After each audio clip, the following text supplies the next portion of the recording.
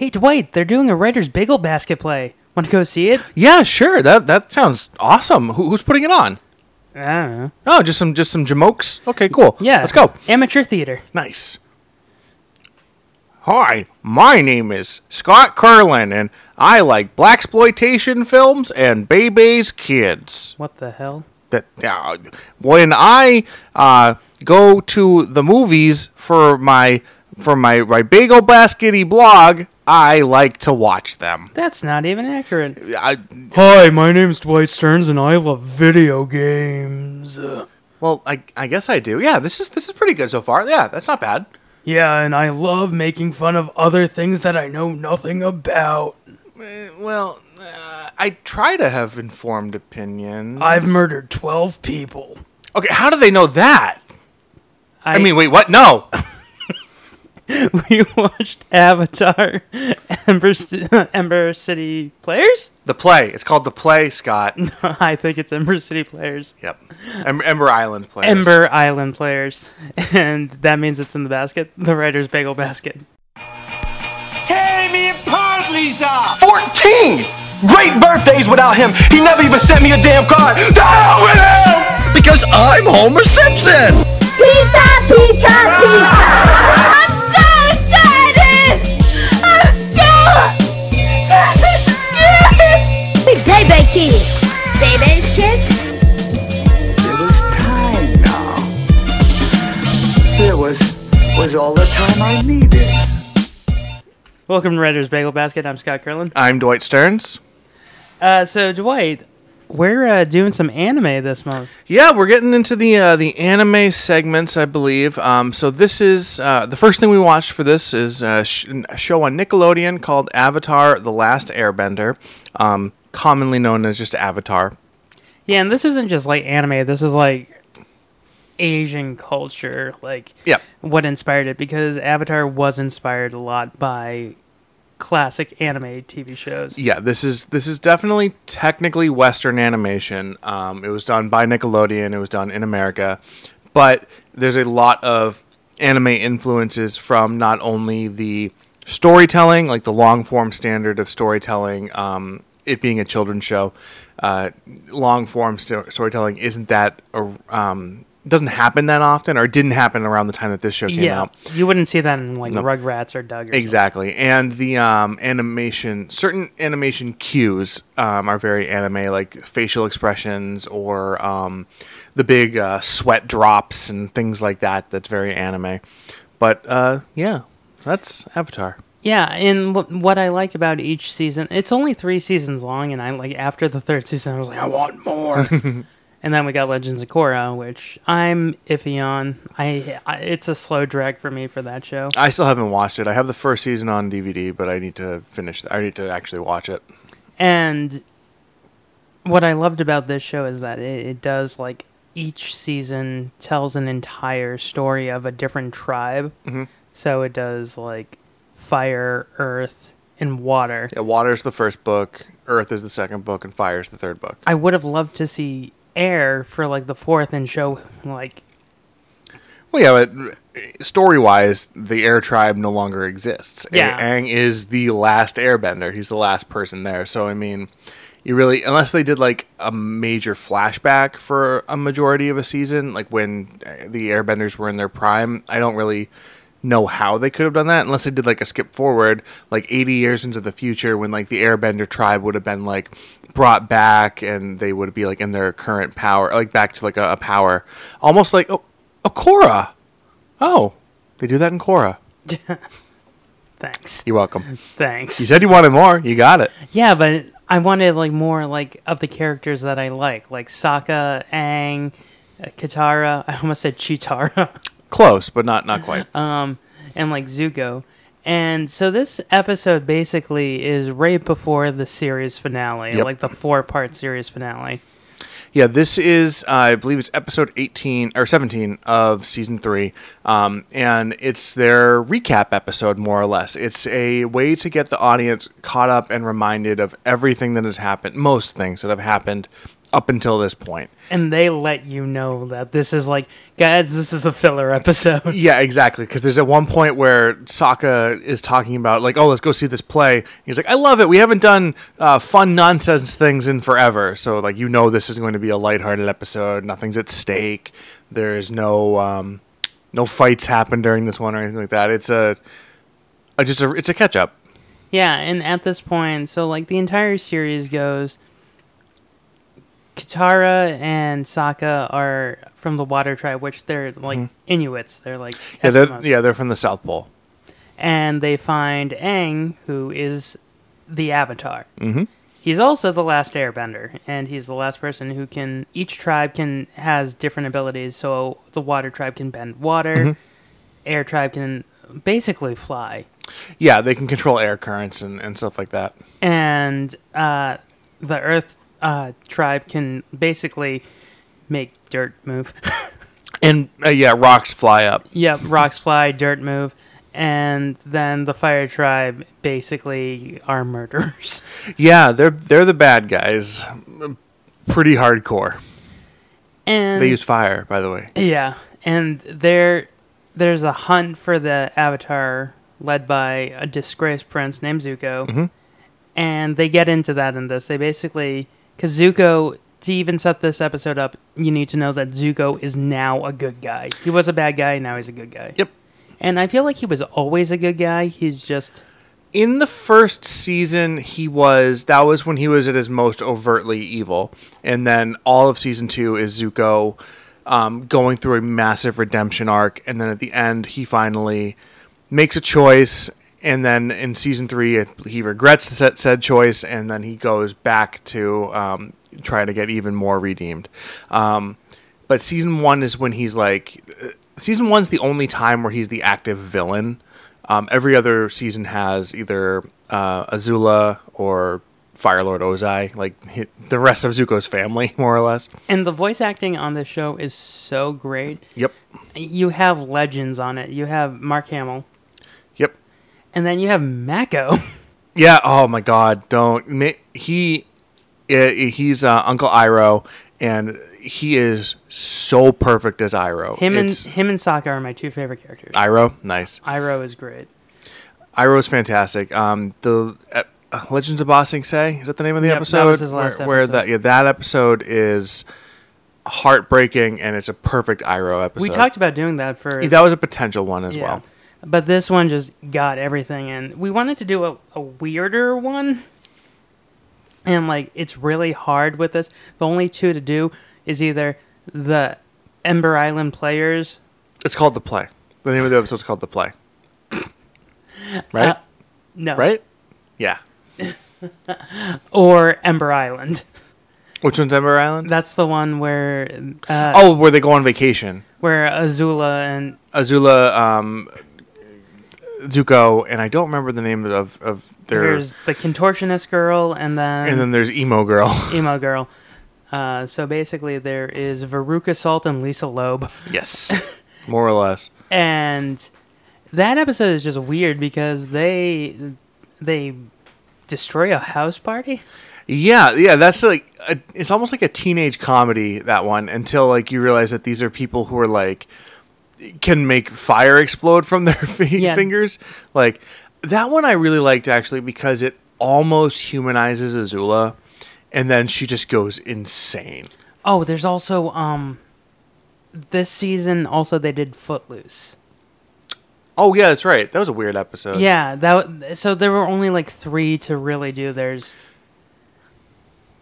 Yeah, well, the way that the show progressed was it started off as more or less pretty episodic.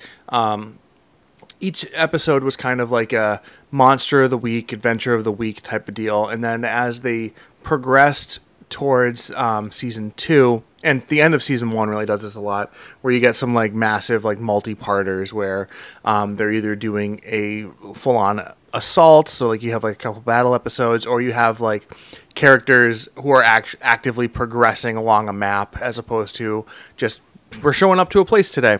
So the earlier ones felt a little more fluffy, and they felt a little more less important to the overall plot. overarching plot. But once you get to season 3, there's only like a couple of episodes that are fluff as opposed to earlier. So let's get into the Ember Island Players. You know, the play. The play. Thank you.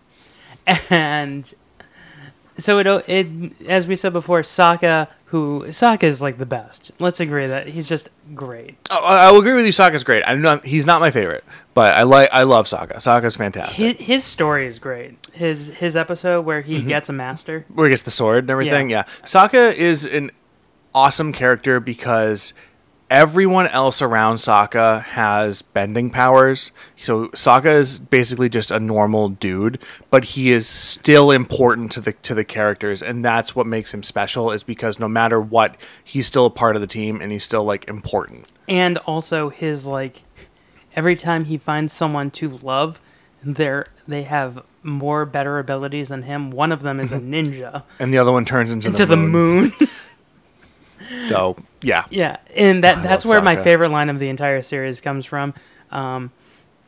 Because him and Zuko are talking about, having it rough and like love, and Zuko goes, "Have you ever been in love?" And he goes, "The first woman I ever loved turned into the moon." And he goes, "Oh, that's rough, dude." Is that the one where they're in the tent?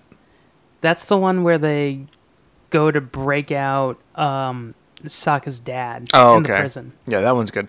My favorite Sokka Zuko moment is right before. I think it's it's the episode like before the final battle, or maybe it's during the final battle, and like Sokka's in his tent and he's like clearly waiting for like Suki, and Zuko goes in and Sokka's got like all these flowers laid out, and he's in a robe. Exactly, in his robe. He's like, "Hello," and it's just Zuko, and he's like, "Oh, hi." Yeah, because Zuko's face just goes. Yes, that was wicked funny.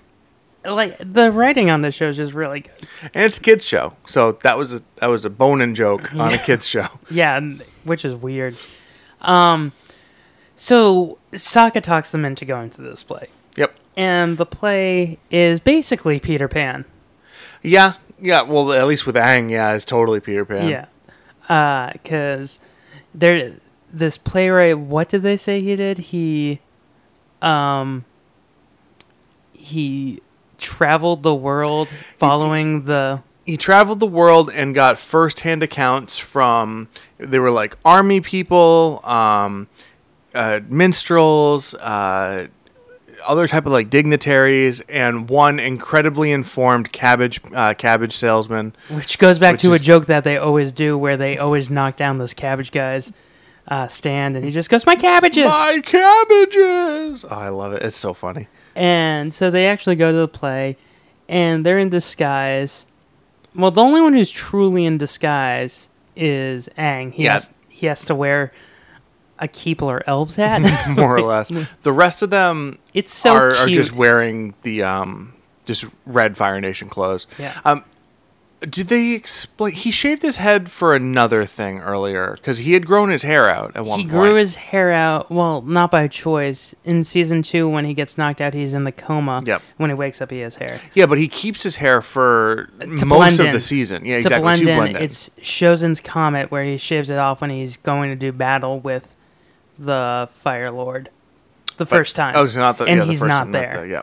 And that's where Sokka's dad gets kidnapped. Oh, yeah. And that was another episode that I mentioned to you to do, is Nightmares and Daydreams, where he can't sleep the night before. Oh, yeah, and he's like hallucinating. And he's seeing like Dragon Ball Z and like Naruto. Or Naruto is technically the pronunciation. Yeah. I say Naruto because I'm American.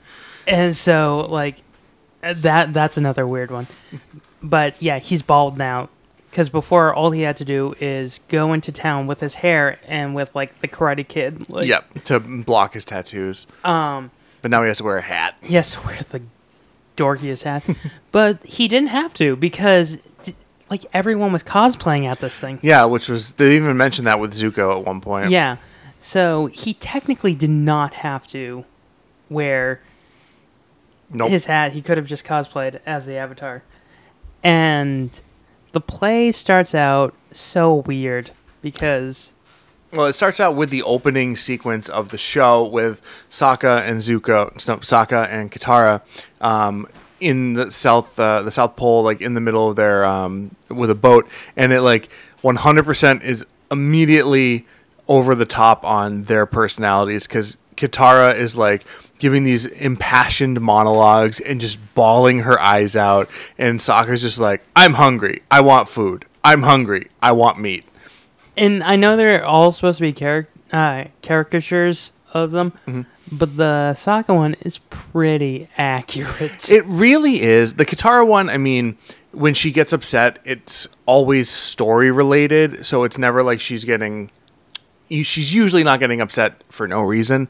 But the Sokka stuff, I mean, that's like a character trait, and they nailed it. And I feel like they're commenting with the actress Katara, like over like sexualizing like female.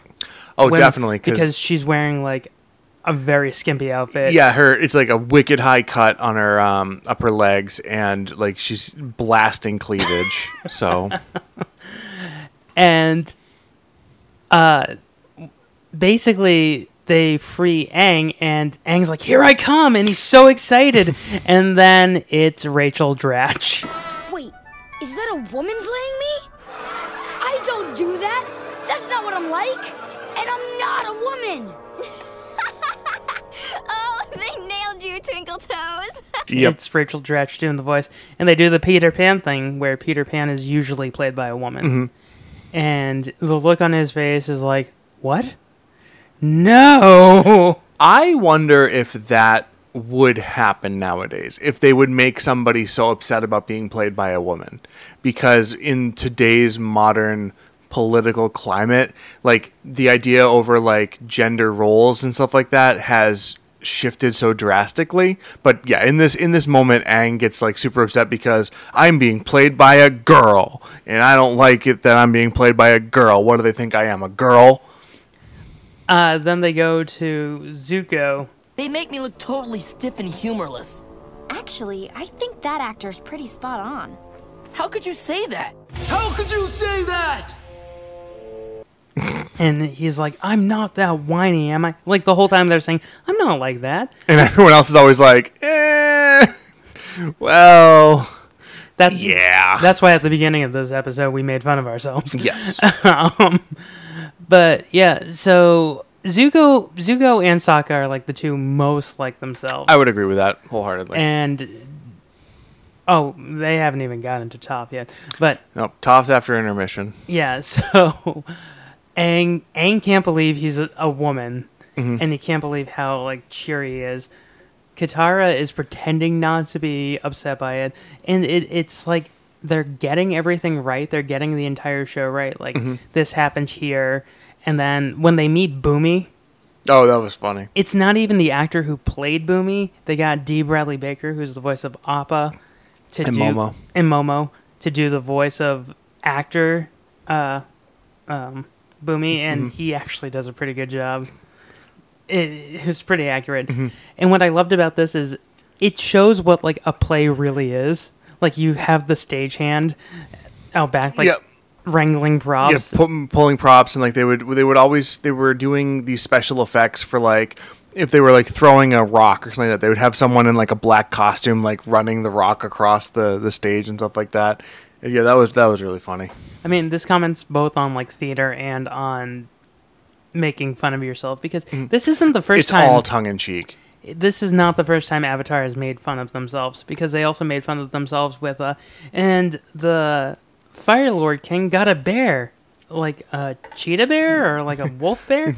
No, a bear. You mean like yeah, they were, because every animal in Avatar world is two animals combined, and so when they run into just a bear, it blows their mind, which is wicked funny. What? Get out of here! I also liked when they were doing the recap, and the three of them are flying on Appa in the recap, and they're looking down. They're like, "Oh, look down there! That's the Great Divide. Do you want to stop?" Nah, we can keep on going, because the Great Divide is like more or less agreed upon as like the worst episode in Avatar history, and it's like a bad episode. And so like even in their recap, they were just like, we'll just skip it because it's not important and no one likes it, which is funny. And how'd you say Sokka's girlfriend's name? Is it Zuki? I thought it was Suki. Suki? It might be Zuki or Suki. It's one of those two. She's played by, do you remember the California Dreams, the TV show? No, I don't. It was on after Saved by the Bell. I'd never watched that much Saved by the Bell. They had one Asian actress on that show who her character always talked about, like, always having to be a stereotype. Mm-hmm. And she's on this show basically playing a ninja. And I always got a kick out of that. She is. I like Suki. Yeah, she's great.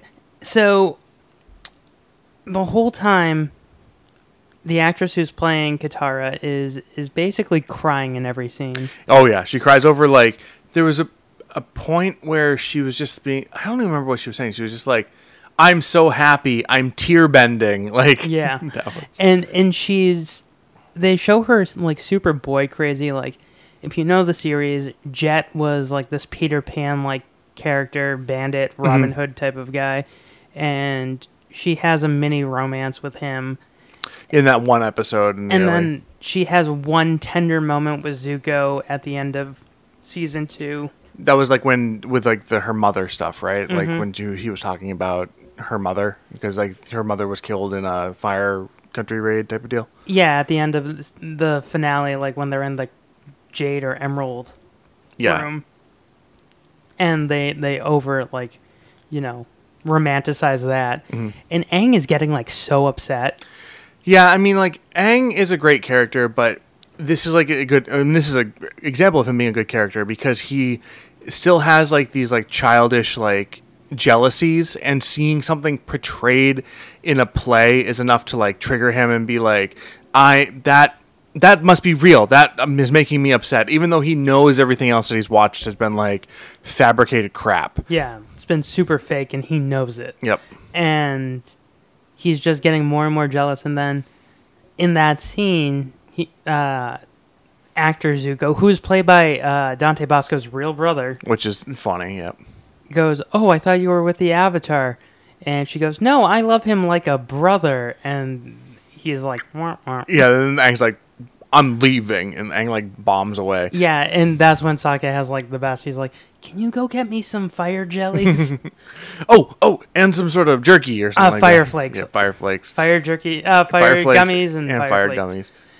And then they reach intermission, and everyone's complaining about the play. Oh yeah, they all hate it. Obviously, the only person who hasn't hated it so far has been Toph, because when Toph had shown up in the play, she was being played by this, like... Not yet. No, well, yeah. She hasn't seen her character yet. Okay, well, then we've skipped ahead because Aang doesn't leave until the second half. I thought there were 2 intermissions. There was 2 commercials. I don't know if there was 2... There were 2 intermissions, but Aang left before the first one, because in the second one... Aang left before the second one, because in the second one, Zuko's like... Or Sokka's like, hey, he hasn't come back with my flakes yet. Okay. But anyways... Oh, okay. So, Toph... First intermission, Toph is like, why is everyone so upset? Like, it's just a play. Relax. It's not real. And then they're like, okay, let's see how you like it when they finally get to you. This is it. This must be where I come in. Who are you? My name's Toph, because it sounds like tough. Well, Toph, what you hear up there is the truth. It hurts, doesn't it? Are you kidding me? I wouldn't have cast it any other way. At least it's not a flying bald lady. And she loves it. Yeah, because it's being played by this, like, 7 foot tall, just like... Jacked. Exactly, like, ripped bodybuilder. Like, and, The Rock would play him. Exactly, and it's voiced by John DiMaggio, who voices Bender, and, like, all those other, like, tough type characters. Jake like, the dog. Hello! And Toph loves it. Yeah. And everyone's, like, looking at her, they're like, oh, Toph's gonna hate this, she's gonna hate this, and she thinks it's the best. She's like, that's how I would have cast it. Yeah, she's like, this is...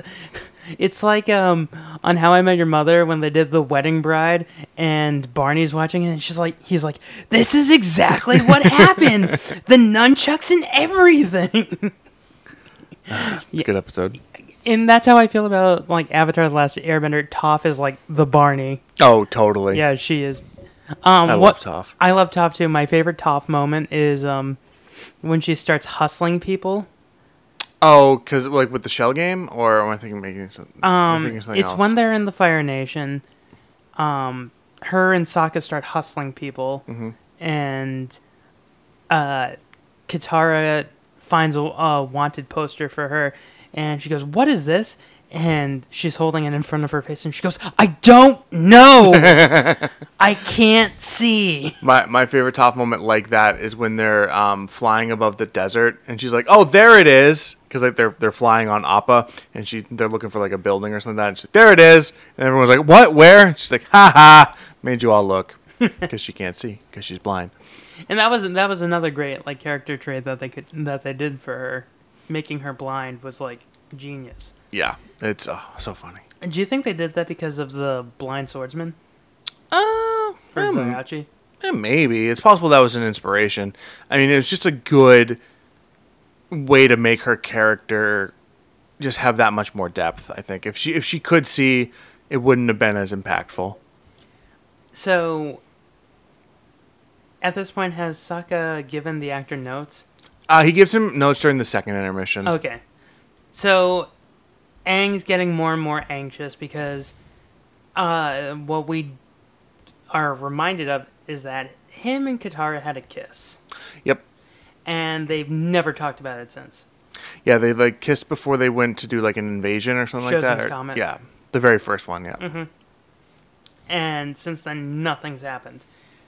And he's getting a little impatient. Well, yeah, because he potentially might go get killed in the next couple of days when fighting the Fire Lord. And he wants her to know he loves her. Yep.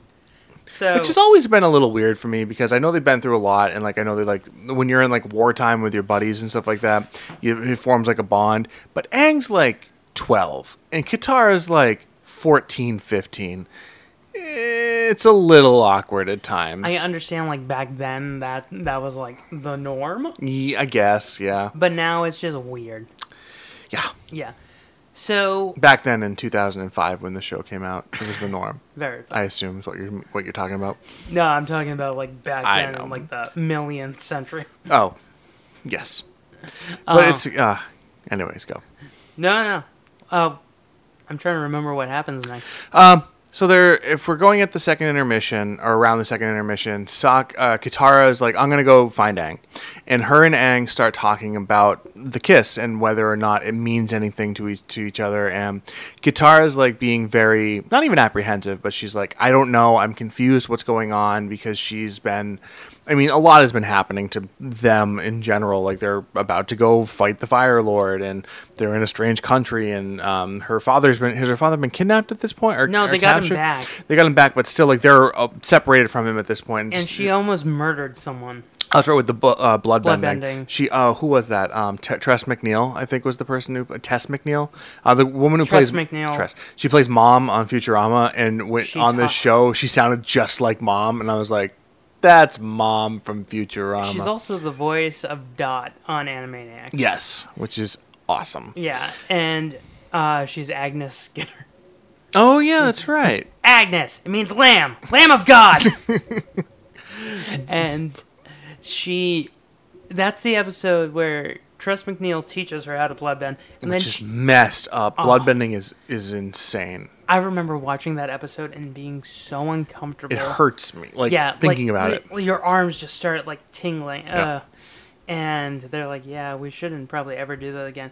And then in Legends of Korra, they do it a ton. Oh, do they really? Yeah, it's really upsetting. It's like a war crime, though, at that point, isn't it? Or it is, and that's why I don't like Legends of Korra, because I don't like bloodbending. I mean, none of this is real.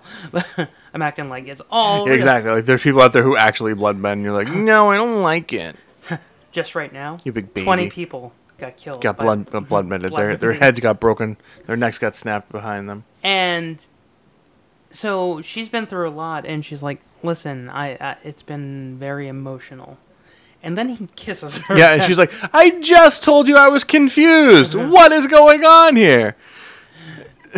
Like, that just reminds me of, like, movies where the girl goes, I don't know if I want to be with you. I'm confused. And then the guy makes a move, and she's like, "What?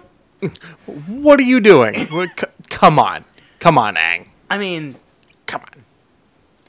is she out of line or is he out of line? Or I don't think either of them are out of line. I think they're just both children in a wartime situation, and they're both confused. I don't think either of them are at fault or should be held accountable for their actions in this situation.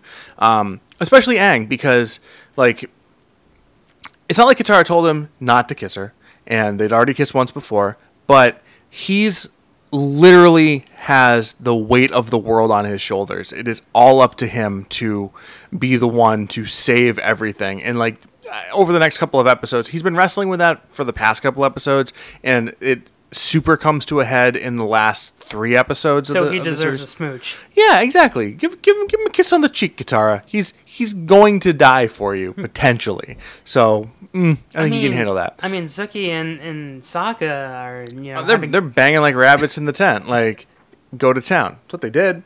But like he's wearing silk robes, right? And he has like petals of flowers. Exactly. But like, but Katara also. I mean, she's also potentially going to her death, and she just doesn't know. So I mean, I can't fault either of them, personally. So then Sokka sneaks backstage, and he's giving the actor who's playing him, the voice actor is Scott Mainville, who is Robin on Teen Titans. Oh yeah, and which is awesome. He's also Andy French on Mission Hill. Oh, okay. Yeah. I remember Mission Hill. And so he does the same Andy French voice that he does. Or Kevin French, one of the French brothers. And he is so apprehensive at first. He's like, oh, another fan wanting to give notes. And he's like, well, these are really good. That was awesome. Like, the guy like who's playing Sokka, like, understands the Sokka character and, like, starts to connect to him. And I was like, okay, that's funny. So that had me questioning, is this guy, like, going method? Apparently he was. Because is he going, like, full... Is he, like... James Francoing it and like in between takes staying in character. You know, that's very possible because he then utilizes he uses the things that Sokka gives him. He uses at least 3 of Sokka's jokes right away, and Sokka loved it, which was super awesome. Sokka felt like Lorne Michaels. like, oh, this is good. This stays in the show Saturday night.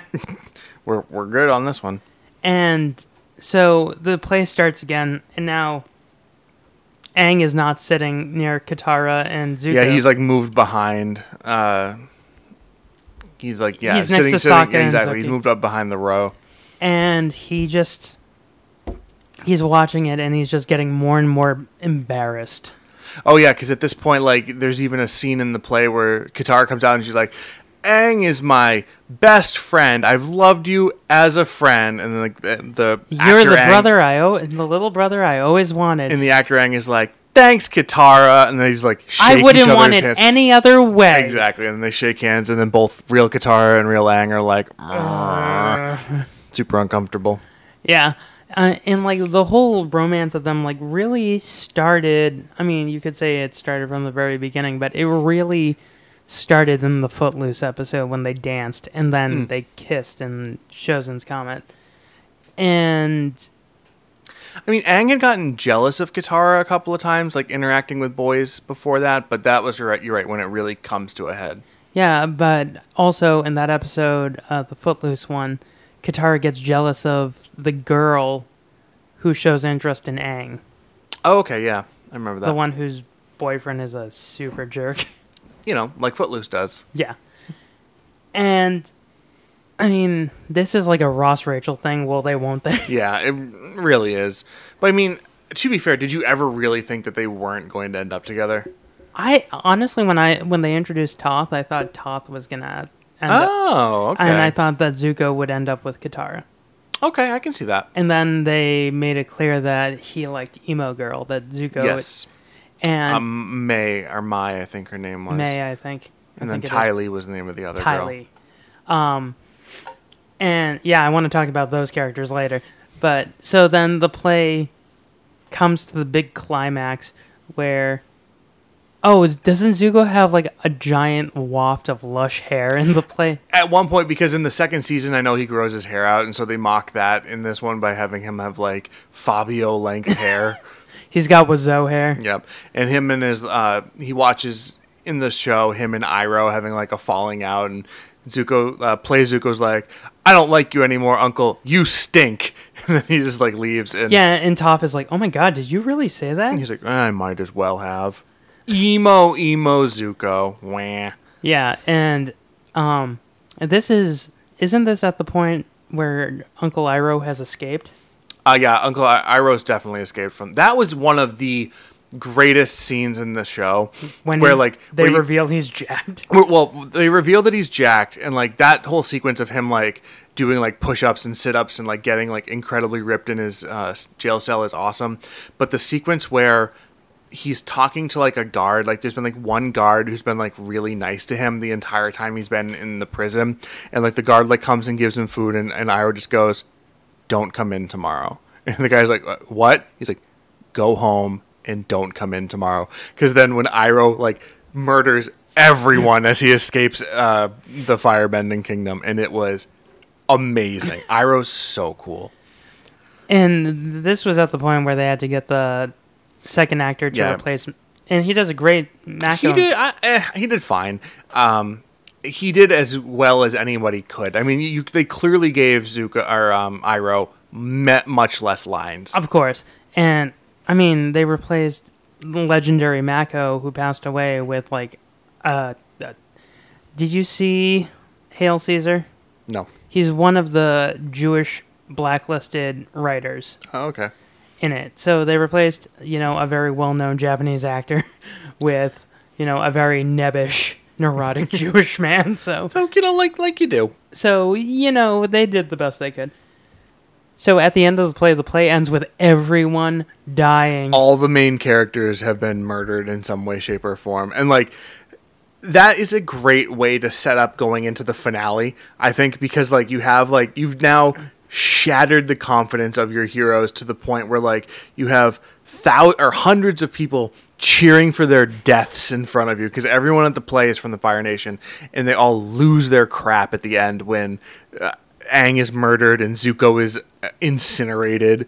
Do you know what it reminded me of? What did it remind you of? In Bug's Life, when they're watching the play. Okay. Die! I'm dead. Like, just all of them horribly murdered. Oh, it's like, because when Aang dies in the play, it's just like, no! And everyone's like, yay! That was funny. And I thought that the episode was just going to end with, like, everyone cheering and then cut to them, like... just looking shocked. Yeah. It more or less did, because the rest thing was just... There was that, and then it was just them walking out of the play being like, that play sucked, and then credits. That wasn't a good play. I'll say. No kidding. Horrible. You said it. But the effects were decent. Well, I feel like this was also commentary on the actual movie, because the movie... Had the movie come out? No, the movie hadn't... Oh, the movie hadn't come out The movie definitely came out well after the show ended. When did the show ended? Let me quickity look at it. Because the movie came out in 2010. Yeah, the show ended like in...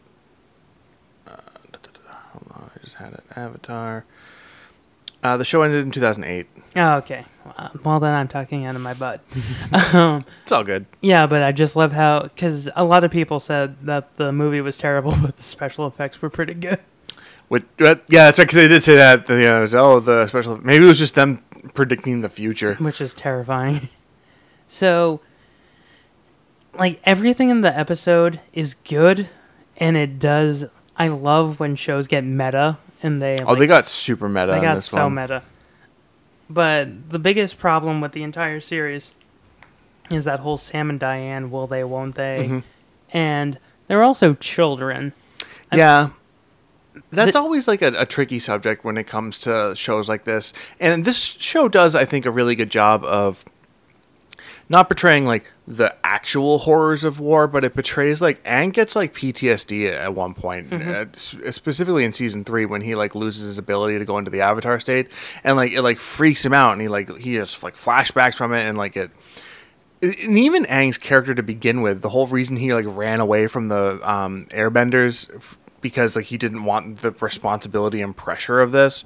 I like it when they handle children in that type of like appropriate gravity, like you give them the appropriate like gravitas and gravity. Well, they treat children like children. Yes, exactly, and that's what's great. It's very similar to like I don't know if you read Animorphs, but I read one book. Oh, okay. But yeah. Well, it reminds me of, do you remember the Tomorrow People? No. It was a British series that Nickelodeon bought and started showing it in the 90s. Mm-hmm. And it reminded me of that because the Tomorrow People did that. They treated kids like kids. These were kids who had like superpowers and they didn't know how to use them. Oh, that'll do it. Yeah. So everything in this episode is good, but it's just so weird. It's okay. What this episode did was this was the recap episode. This was their clip show, and instead of doing a clip show, they made an in-joke where they go see a play, and so the audience has seen all this stuff before, but it's being twisted and it's more comedic, and it's catching us up to date as to where all the characters are. And it's not resorting to the standard tropes of just being like, oh, do you guys remember all the times that we fell down? And then you see every clip of the Cabbage Man, or you see every clip of like Aang falling on his face. So that was very efficient and creative, and I can applaud the show for doing something different. And I loved that. Or like that maze in the Earth Kingdom where Boomy has them going through like the slides and stuff like that. Mm-hmm. I mean, the only like recap episode, like show that I've ever seen that I've loved, like going back to episodes, like, hey, remember when we did this? Is when they did it on Community and they did recaps of episodes that never happened. Oh yeah, that was hysterical. Yeah, I like it when they like play with that type of stuff. Like The Simpsons did that too. The 137th episode spectacular because they had to do a clip show, so they did. Was that the one where they did like I'm Lionel Hutz and like he went Troy to like McClure. the Troy McClure and it was the lawyer stuff? No, it was Troy McClure hosted it, and he showed like deleted scenes that they never used. Oh, okay, that's awesome. Yeah, I love when they do, and that's what they did here. They did, and we briefly talked about this earlier off podcast, but the Clerks animated series, they did a clip show for episode 2. Yeah, that's hysterical. Like I like it when people do things like that, as opposed to you get like Scrubs. Scrubs' clip show was horrible. Which one was it? Was that? in season 7, and it was like during like the writer's strike, and so like they just made a clip show, like just because like we needed an episode. It was bad. Because I know they did that in like season 3 or 4 of Scrubs with My Deja Vu, and it was just them recycling lines that they already used. Yeah, but they didn't. That one was actually pretty good though. That was clever because they didn't show clips. They set it. They recycled lines and like plots and stuff like that. Yeah, anyways, good stuff. So what episodes of Avatar do you think are like incredible that people should watch? My absolute favorite episode of Avatar, but it's hard to recommend it because it's so specific, but my absolute favorite episode of Avatar is Zuko Alone. It's season 2, and it's The Man with No Name, or yep, it's The Man with No Name. So Zuko is in an old west town, and he like meets this family, and he kind of helps them out. But then they find out who he is, and it's like really, really like it's an introspective moment for Zuko, and it helps color his character. And that was the moment where I was like, Zuko is amazing, and he became like, if not my favorite character, then one of my like top 3. He's awesome, and he's really awesome in that episode. And then in that episode, that's one of my favorites too. They never show anyone else. It's the first time that they didn't cut away to a different character or to a different storyline. It's all Zuko. Yep, exactly. From the beginning to the end, it's all Zuko, and it's awesome. My favorite is tied between Zuko Alone and Tales of Ba Sing Se. Yes, Tales of Ba Sing Se is great as well. Only for one scene. The Iroh scene? Iroh's story. Where he sings the story of the soldier boy or something like that. I also love Zuko's story in that one where he goes on a date. Yes. And the girl like really likes him. I mean, with the characters are so well developed. Even like the weakest characters. Mm-hmm.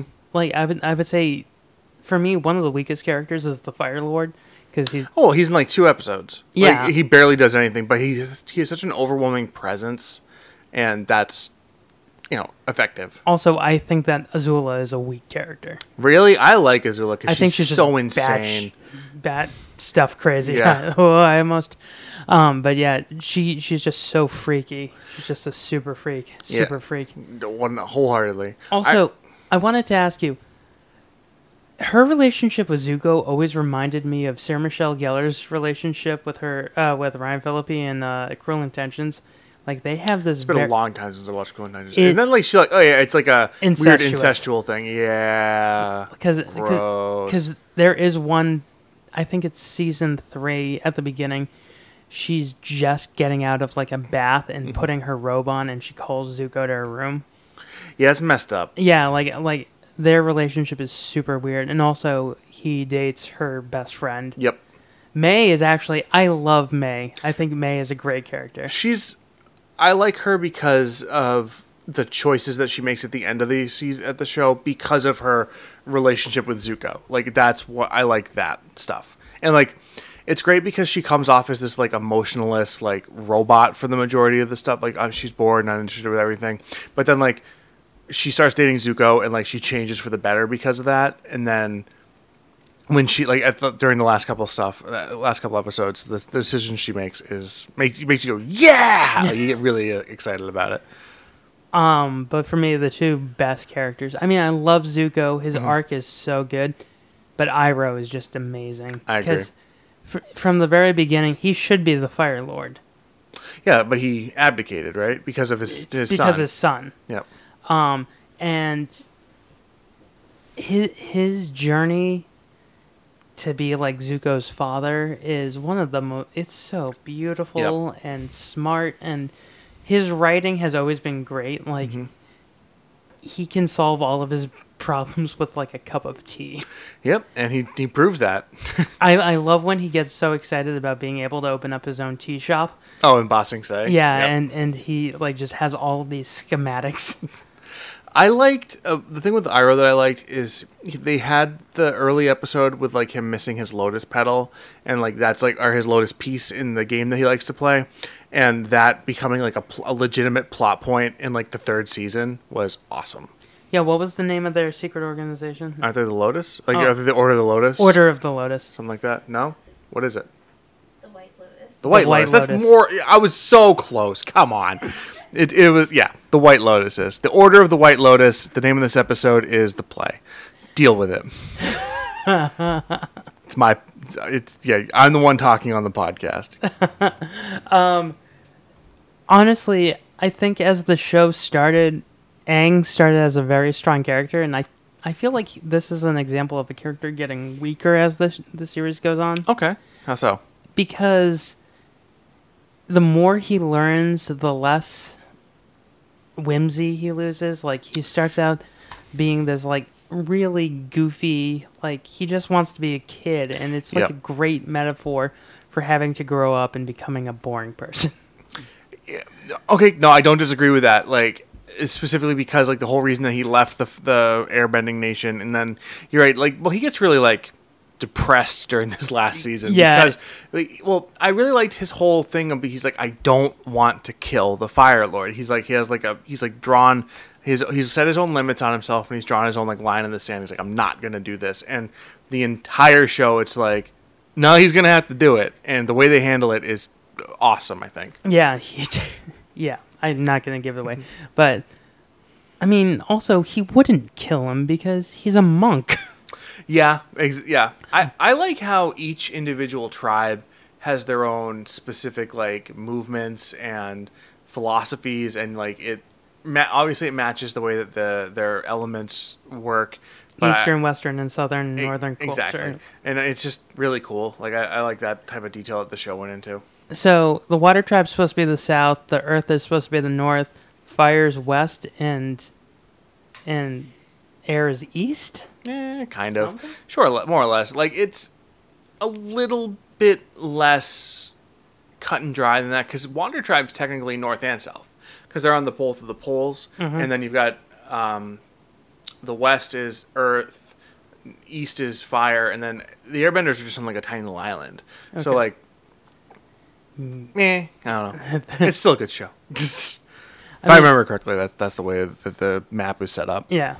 And I mean, one of my favorite things about the show is Mae Whitman is Katara. It's Katara, yep. And Mae Whitman, for anyone who knows their... Who's that? She's Egg? Anne from Who? Arrested Development. Who? Katara. Her? Mae... It's as plain as the Anne on Nose's face. That's my favorite line from Arrested Development. And she also is now a great voice actress. She is April O'Neil, now on the new... Yep. And... On the new TMNT. Yep. And she is Tinkerbell. Oh, really? Yeah. Oh, that's cool. I Been didn't know that. Tinkerbell for years. And she's impressive. just like a great voice actress. She's also on Parenthood. I've never watched Parenthood. Yeah. I've heard good things, though. So her as Katara is really good.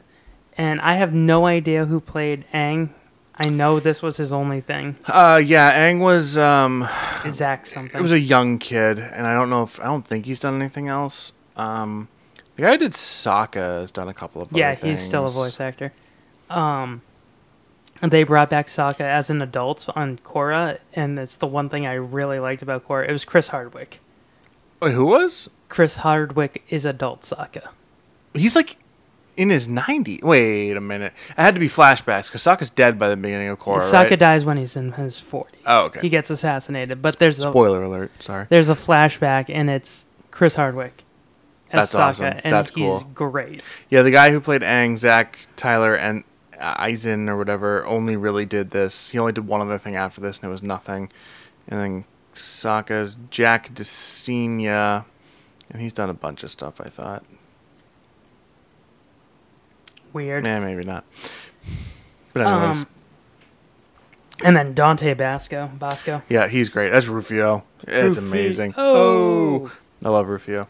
He still voice acts, right? Dante Bosco? Yeah, he does... He did something else.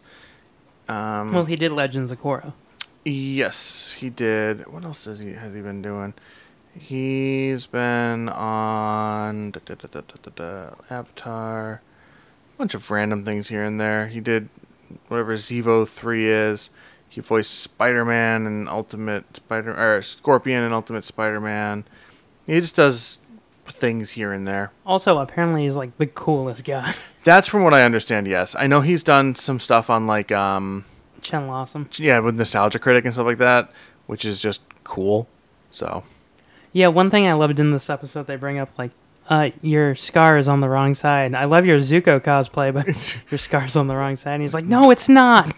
which, you know, it legitimately can't be because he is Zuko. So yeah. Also, when Zuko tries to come into their lives and be Aang's teacher, that entrance for him, for me, is just When they're like, at the Airbender, they're at an air temple, right? yeah. And he's like, hello. That whole sequence is hysterical. Good show. Just, this episode is great, but there are so many flaws. There are a lot of flaws in it.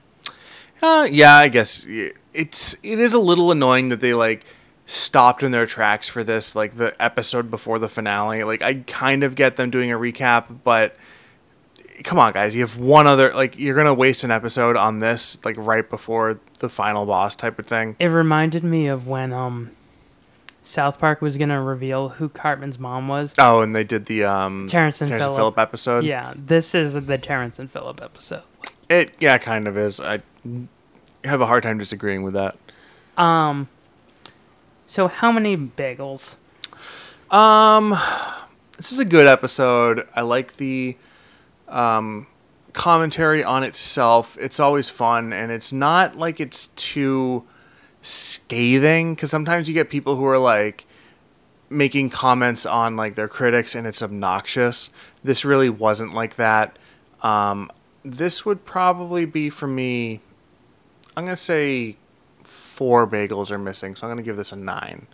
And it's missing because the Aang and Katara stuff's a little annoying, and nothing else really happens. This doesn't propel the plot forward in any way. I know it's a a recap episode, but there's nothing that is really even done in terms of like character development or anything like that. So that's where I'm at for that. I'm taking out 3. 10 are left. Basically for the same reasons you said, but there are a lot of... The writing is very strong in this episode. Mm-hmm. Addressing the emotions and love of, like, teenagers, preteens, and them not knowing what they want was actually handled pretty well.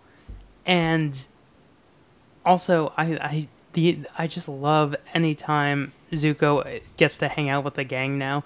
Yeah, those interactions are enjoyable. Yeah, now that he's like part of their team, it's just really good. So yeah. Yeah, nice. Yeah. So next week we are bringing back something we haven't done in a while. So we haven't done half dozens in a while because we had to get every single Twilight Zone to you guys, and some stuff got jumbled in June, and we had to get you The Room and Mystery Team. So we will be back with a half dozen. I know it's been a while. Thank you for being patient. Thank you for tweeting at us. And we didn't mention this in the last podcast. Follow us on Twitter. Yep, follow us on Twitter. Like us on Facebook. Shoot us an email at writersbagelbasket.com or at gmail.com. Yeah, good stuff. I know there was an issue with SoundCloud, you were saying, potentially. So SoundCloud might be going away. We'll talk about this on the half dozen. Okay. But yeah, Chance the Rapper bought them out for the next 2 years, so that gives us time to find a new provider. Mm-hmm. So yeah. So until next week, I'm Scott Curlin. I'm Doy Stearns. Smell you later. Bye.